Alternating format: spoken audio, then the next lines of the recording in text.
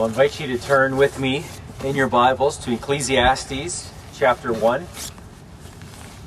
Ecclesiastes chapter 1.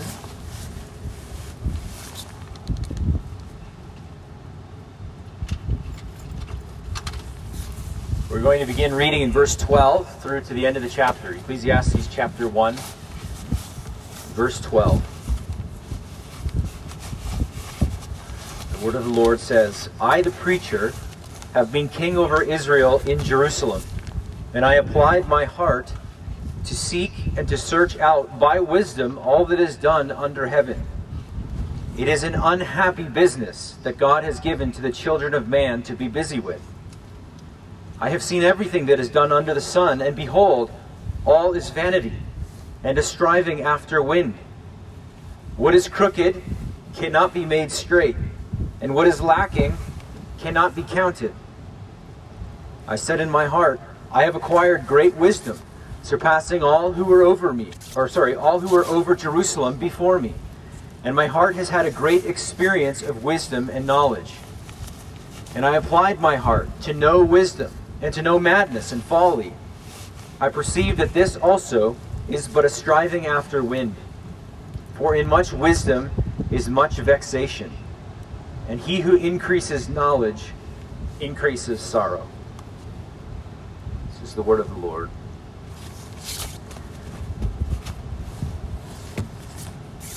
The pursuit of knowledge and the pursuit of wisdom have long been a fascination of mankind. Trying to understand and possess a true knowledge about the way our world functions has occupied the minds of some of the sharpest people who've ever walked the earth. Aristotle considered the life of philosophical contemplation to be the highest and the most virtuous calling that one could enter. Now, many people today who would not consider themselves philosophers nevertheless put much great hope in education, in knowledge.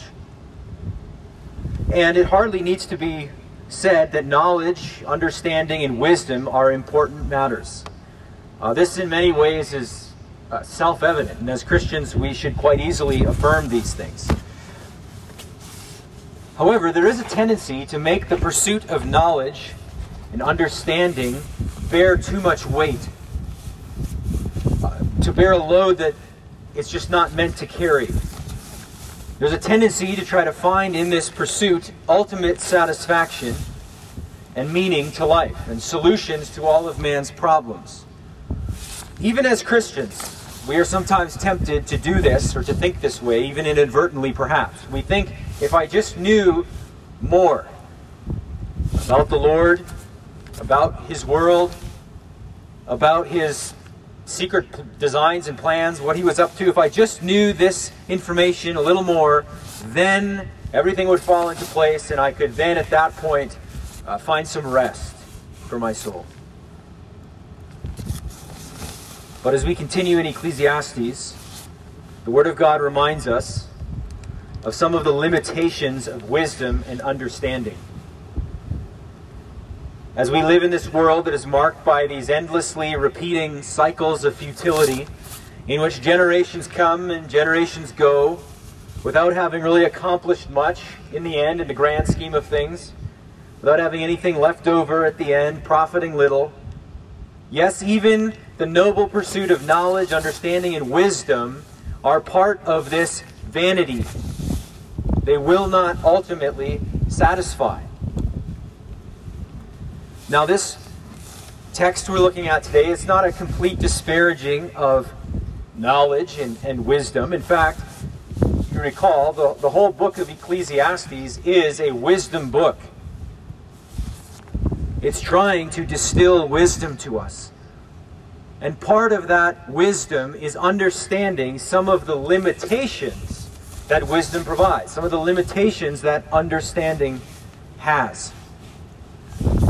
So we have covered the first 11 verses of chapter 1 over the previous couple of sermons in Ecclesiastes, in which Solomon introduces this book with this consideration of the futility and fleeting nature of life.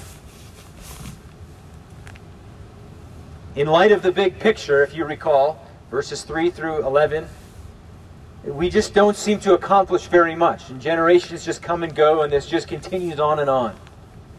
And now as we get into verse 12, after Solomon has kind of done an overview of what this is all about, this book, in verse 12, the quest begins in earnest, as Solomon begins to examine some specific topics and specific issues of life under the sun.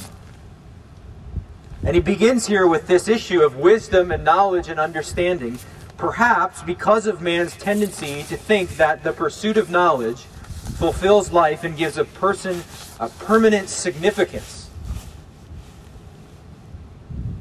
This claim that wisdom is ultimate, and this is what gives life its significance, may be the very first objection Solomon would expect to encounter after he explains and pronounces this reality in verse 2 of chapter 1, that everything is vanity.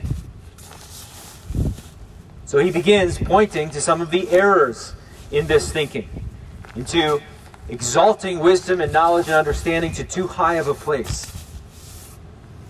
And so as we begin, we're going to look at first the limits of understanding. The limits of understanding in verses 12 to 15. So if you look at verse 12 again with me, it begins, I, the preacher, have been king over Israel. As I explained a few weeks ago, I understand this to be King Solomon writing, and that he says here, I have been king, does not mean he is no longer king, but I would suggest this means that he has been king for some time now. And so that he's reflecting and writing towards the end of his days. I think this is evidence towards that take on authorship, that Solomon's writing towards the end of his days. And so the preacher Solomon has a message to preach, and this has been confirmed by the bitter experience of his life as he is looking back upon it. He has lived and he has felt the vanities that he will discuss and talk about in this book. And so verse 13, he describes this quest with the words, I applied my heart to seek and to search out by wisdom all that is done under heaven. So this is an earnest seeking. He's applying his heart to search, to seek. By using the wisdom that he has, he's seeking to discern all that is done under heaven. Now, what does that mean? What is he looking for here? What is he trying to accomplish? Well, I would suggest to you that what he's attempting to do here is to find the meaning and the significance of all that is done under heaven. He's trying to understand life. It's an effort to put together the big picture of life. Understand all of its parts and the whole. How things occur, why things occur as they do. We see him describe this very effort in a number of places throughout Ecclesiastes, I think maybe a little more explicitly even. So, for example, in chapter 3, verse 11, he says, God has made everything beautiful in its time. Also, he has put eternity into man's heart, yet so that he cannot find out what God has done from the beginning to the end. So there's a big picture understanding that is out of reach for Solomon, he's saying there. Then in chapter 7, he does this again. He mentions in verse 14 that man may not find out anything that will be after him. But then further down in verse 27 of chapter 7, he says, Behold, this is what I found, says the preacher, while adding one thing to another to find the scheme of things, which my soul has sought repeatedly, but I have not found. This is what Solomon's trying to discern and figure out, is the scheme of things. To examine everything under heaven and to understand, to have answers to it all. And presumably then to be able to contribute meaningfully, to fix problems, and so on. Which we'll see in just a moment. Yet the second half of verse 13 begins to give the conclusions to this search. He says, beginning of verse 13, It is an unhappy business that God has given to the children of man to be busy with. The pursuit of understanding it all is an unhappy one, he says. Now, the word unhappy is really not a strong enough translation. It is the word for evil or bad. And so the NASB refers to this as a grievous task, which I think is a better translation. It's a grievous task God has given to the children of man to be busy with, trying to figure this all out and put it all together. Moreover, he adds, I have seen everything that is done under the sun, and behold, all is vanity and a striving after wind. As Solomon surveyed everything, and just remember again who Solomon is. He's the king in a peaceful and prosperous time. Very, very wealthy man. As we'll see, God granted him this wisdom and understanding beyond anyone else. So he had the time and the resources and the brain to be able to search all these things out. He had time to contemplate these matters. And his conclusion is that it's all vanity. So here's this word again, vanity. And if you remember, its essence, at its essence, it means vapor or a mere breath, a wind. And it has various connotations depending on the context. But what he seems to be getting at here is that all of this, as he's trying to figure it all out, put it all together, it's incomprehensible. And this pursuit is therefore futile. He's trying to understand it all, find the meaning in it all, and the significance in everything, but he can't. Now, there's a question here about whether Solomon is calling the pursuit of understanding vain, or the acts that he surveys under the sun as vain. And I would suggest that it's really both in the end. That as Solomon seeks to grasp the big picture of all that goes on by examining all the things that happen, the individual things that happen, he finds that these individual events are themselves incomprehensible, and therefore trying to put this all together in some meaningful way is a grievous pursuit. It's like attempting to build a puzzle with random puzzle pieces from different puzzles. Each piece on its own is an enigma. How then are we to build any meaningful puzzle out of this? And so he calls this striving after wind. Pursuing this big picture is like trying to catch wind. This word for striving after wind is also one that is debated, the precise meaning of it. It's translated here as striving. It could also be feasting on or eating wind. Others argue that the root word here is the word for shepherding. It's trying to shepherd the wind. Regardless, whether one's trying to catch it, eat it, or shepherd it, it's futile. It's not going to happen. You're going to come up empty. That's what he's getting at. You're not going to be able to do it. Even if you could capture wind, you have nothing. And in verse 15, he explains some of his reasoning for this conclusion. And he does so in a proverb in verse 15. He says, "What is crooked cannot be made straight, and what is lacking cannot be counted." So here it would seem that part of his desire in trying to understand the world, why things happen as they do, and so on, was the hope of being able to then provide solutions and answers to fix things, improve things. Maybe this is the quest that would give meaning to life and break up the meaningless cycles that we looked at in verses 3 to 11. And yet the first part of the proverb here tells us that there are things that are crooked, bent, that cannot be straightened. That is, not everything can be fixed. Certain things happen, certain events occur, problems exist that we simply cannot fix. We cannot change.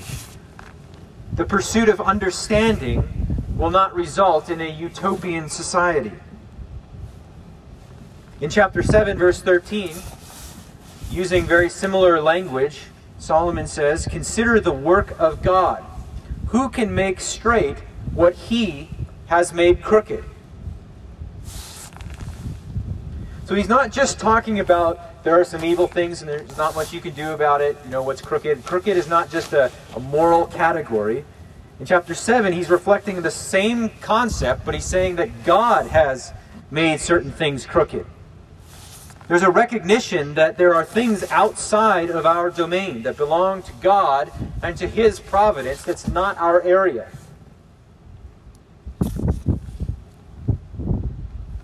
The second line of the proverb reminds us that we're lacking a lot of information. We cannot count what we do not have.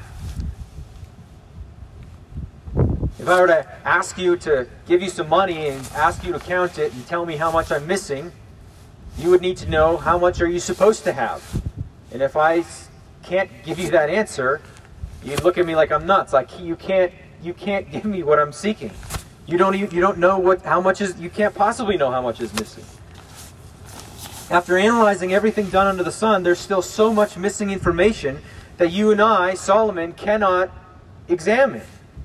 We don't even know what we're missing. What puzzle pieces are out there that we don't know?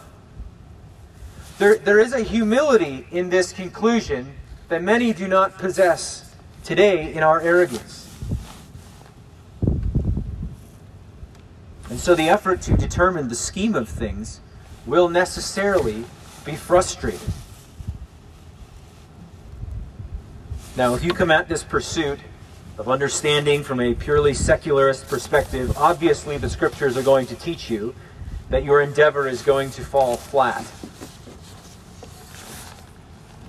But even as we try to understand all things that God is doing in the world, if we view this as a business from God, that's how Solomon describes it here, what he's saying in his conclusion still hold true. Putting together the big picture, interpreting and explaining all events, trying to grasp the why of all that occurs, simply cannot be done. We cannot do it. Even with God's revelation to us in Scripture, it does not give us exhaustive knowledge of all that occurs. Biblical wisdom doesn't mean that we will understand everything that happens. It doesn't mean that we will be able to solve all problems. Some things just are, and we can't undo it. We sometimes can't even really explain it. We can't change it.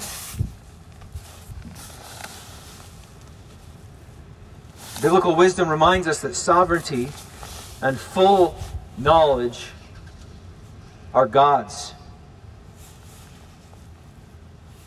His providence is beyond us. And so, as I've said before, part of what Ecclesiastes does is re-enthrones God, so to speak, reminding us of our finiteness, implying God's infiniteness. If He has bent something, we cannot straighten it. His ways are not our ways. Now, if you consider for just a moment the issue of suffering, the Bible does give us very real and helpful and meaningful truth to understand suffering in our world. The Scriptures are a tremendous help in this. We know tragedy strikes because of sin. We can point people to the Lord Jesus Christ, to the forgiveness of sins, to eternal life, to place hope in Christ. There's much comfort to be had from the Scriptures, but if we try to drill down into why did a specific calamity happen to a specific person and not somebody else, we're not going to be able to determine that necessarily. We will often be at a loss. And this very issue is something he will return to in Ecclesiastes. Yesterday, it's a bit of a long story, but Eric and I were in Humboldt very briefly. And of course, it was just recently the anniversary, the third anniversary of the horrific and tragic bus crash that occurred there.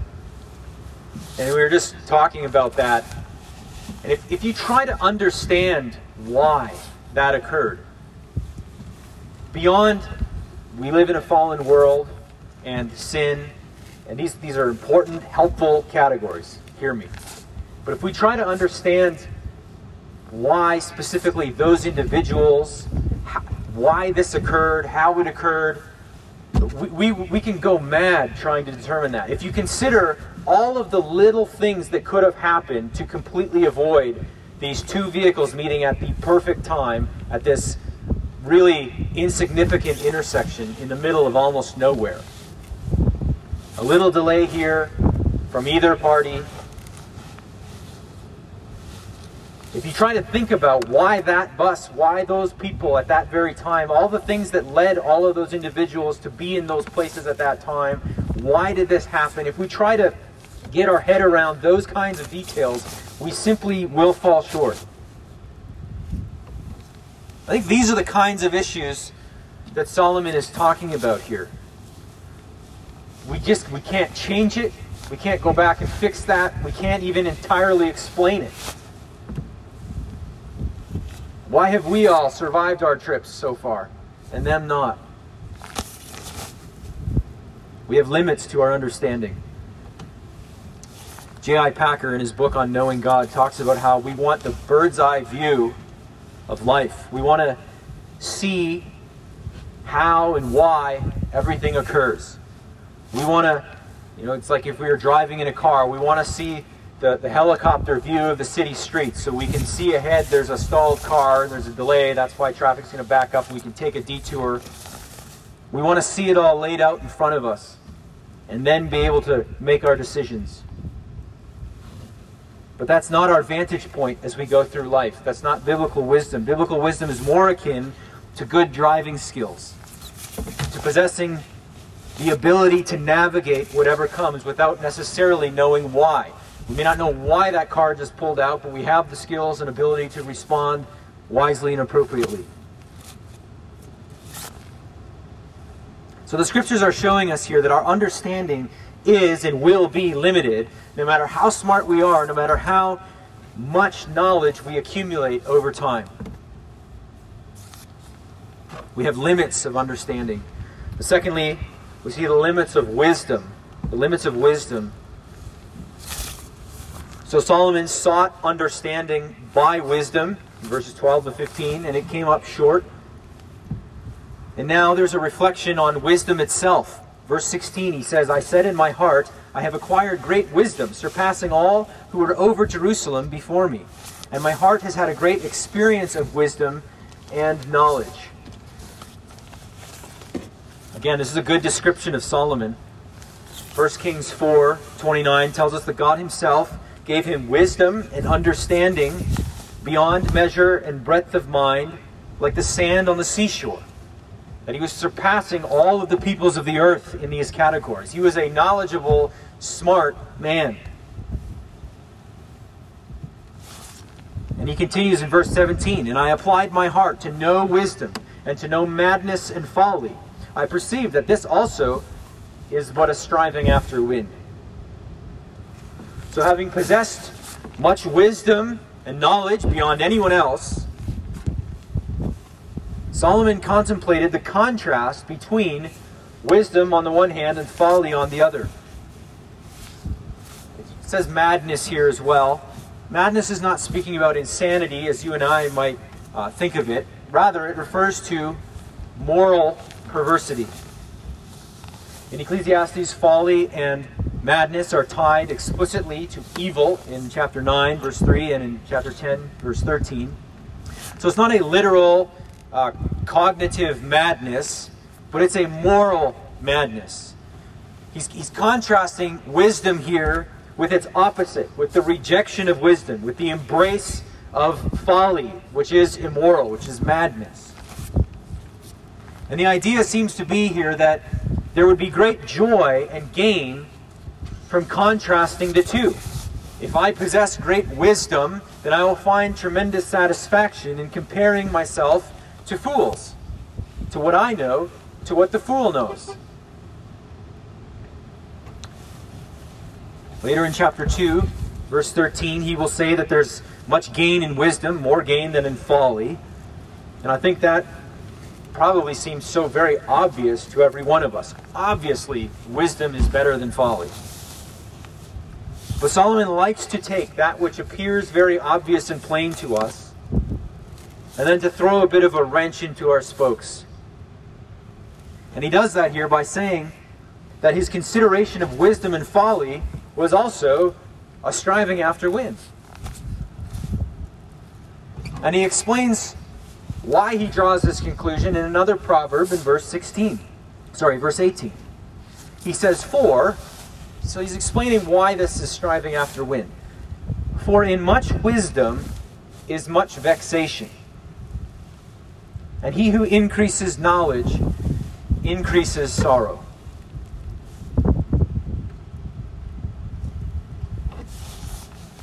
The increase in wisdom and knowledge brings with it an increase in vexation and sorrow. This is not that different than the statement that we're all familiar with, that ignorance is bliss. Except it's stated the other way around, as if wisdom and knowledge are misery.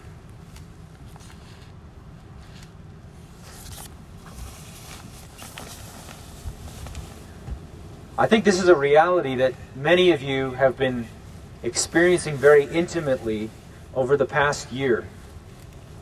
If you have grown in your knowledge and understanding of things like our Charter of Rights and Freedoms, and how it is supposed to be employed and protected by law, and you're watching it be trampled, and you're watching neighbors just seemingly hand over these freedoms all over the place. If you have an understanding and knowledge of history and political history,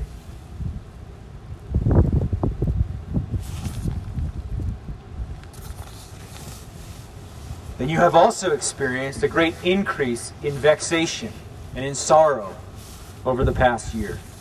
I know this because many of you have expressed this to me.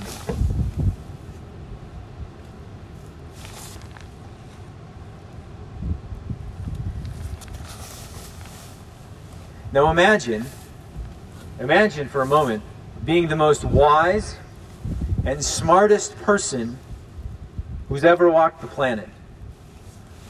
And then imagine having to live with the rest of us. Having to interact with us, normal people. Not on your plane or your wavelength, not knowing the things that you know.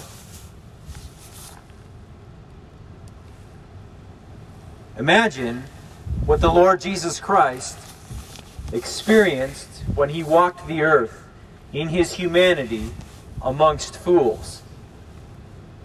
And consider again the patience with his disciples. His restraint with the Pharisees, or with someone like Pilate.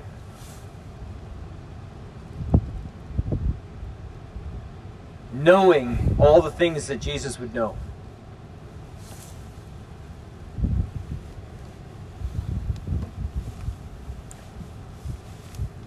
Obviously, wisdom and knowledge are good things. Ecclesiastes will state as much, essentially. But Solomon is reminding us here that it also brings with it sorrow and frustration. If you want to find all your joy in increasing your knowledge, if you think that increased wisdom will make you feel great about life, will just solve your problems, Solomon would like you to see where that pursuit will lead. There will be an increase in vexation and sorrow.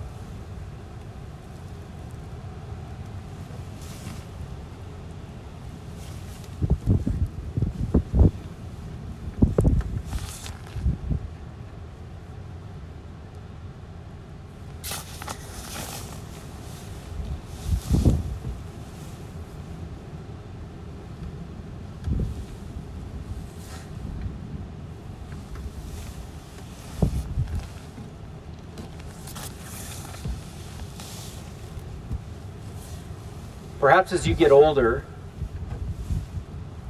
you might notice some of the increased difficulties and stresses of life. There's all kinds of reasons, I think, for that.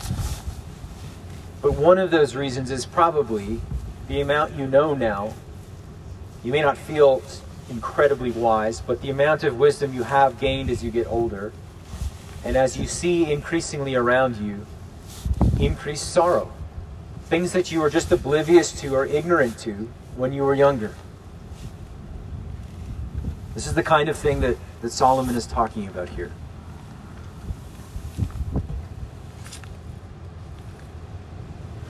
Well, there are many ways to apply all of this, and I trust and pray and hope that the Spirit is already helping you to do this. But I want to just say a couple of things in light of all of this as I bring this to a close. The first is that I would encourage you to embrace your finiteness.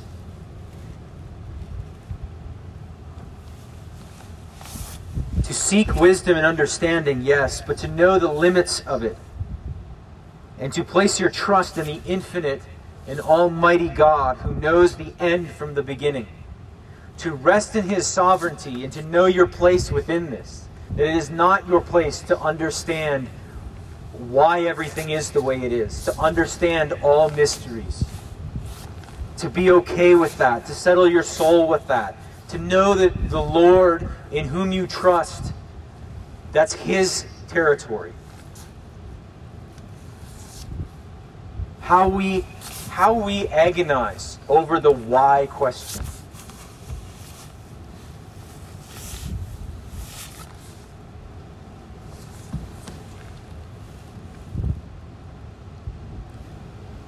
It is important to accept that there may not be answers to some of these questions. You may not be able to find it out.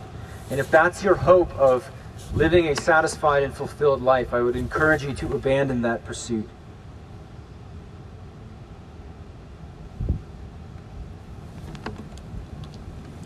Secondly, I would encourage you to renew your hope in the Lord Jesus Christ. This world has indeed been subjected to futility. This has been done by God because of sin. And it is the Lord Jesus Christ who will bring an end to this and establish the new heavens and new earth, when this cycle of futility will be done away with forever. He is the one who will bring creation to its ultimate appointed end. There is so much we do not know, but of this we can be certain. Of this, Scripture is very clear. And of course, sin is not just some cosmic problem that makes things frustrating, that in general creates difficulty in the earth. Sin is also a personal problem, an individual problem. As each man and woman has sinned before God and broken His laws and fallen short of the glory of God.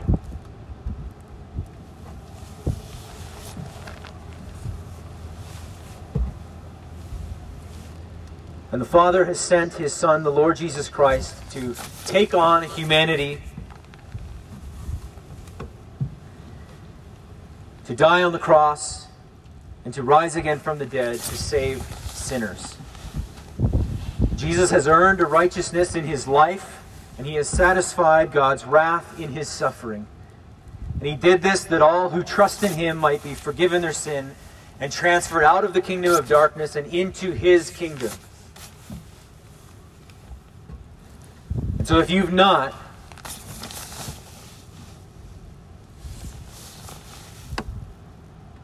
then you need to place your trust in the Lord Jesus Christ alone for the forgiveness of your sins. The Bible is clear. You will stand before God one day. This life that is like a breath, a vapor that comes and goes, as Ecclesiastes is saying, one day it will be your turn, and you will stand before God, and you will be judged according to God's righteous standard.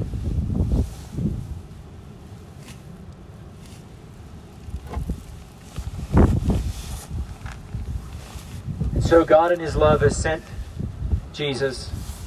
He has died. He has risen from the dead. There is forgiveness of sins in his name. And the Bible's call to you is to turn from your sin, to repent of your sin, to confess it to God, to acknowledge that you deserve his justice and wrath as he is holy, as he is the creator of all things. You being a finite, created being who is moreover sinful against the Creator, your Creator, the infinite one, the eternal one. Confess your sin to God.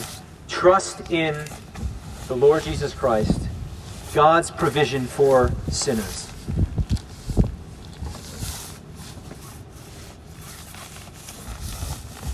And for those of you who are trusting in Jesus Christ, I would again encourage you to renew your hope in him.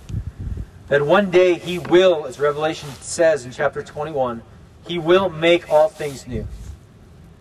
That he will come and he will consummate his kingdom. And all of this futility will be done away with. The curse will be gone forever. And you will forever dwell with the Lord and with his redeemed. And I would encourage you to rest in him, to rest in what he has accomplished. To not think that if you could just know a whole bunch more, then life will settle and it'll be great. That once you have a certain understanding, everything will fall into place and you'll have this wonderful peace. Obviously, it is good to study, to learn, to grow in your understanding of the Word of God. If you know and understand the gospel of Jesus Christ, rest in this today. Even as you seek further understanding, rest in what Christ has done for you at the cross.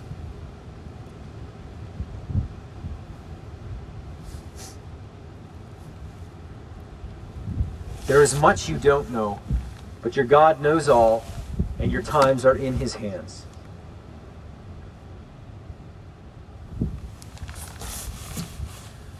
Let's pray.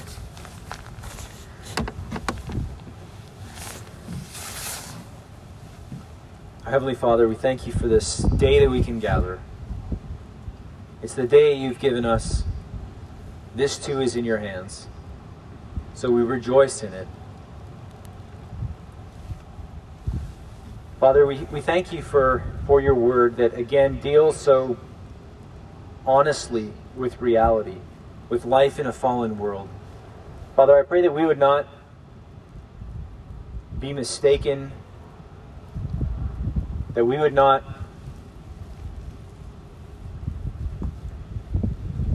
be lulled into any false sense of security.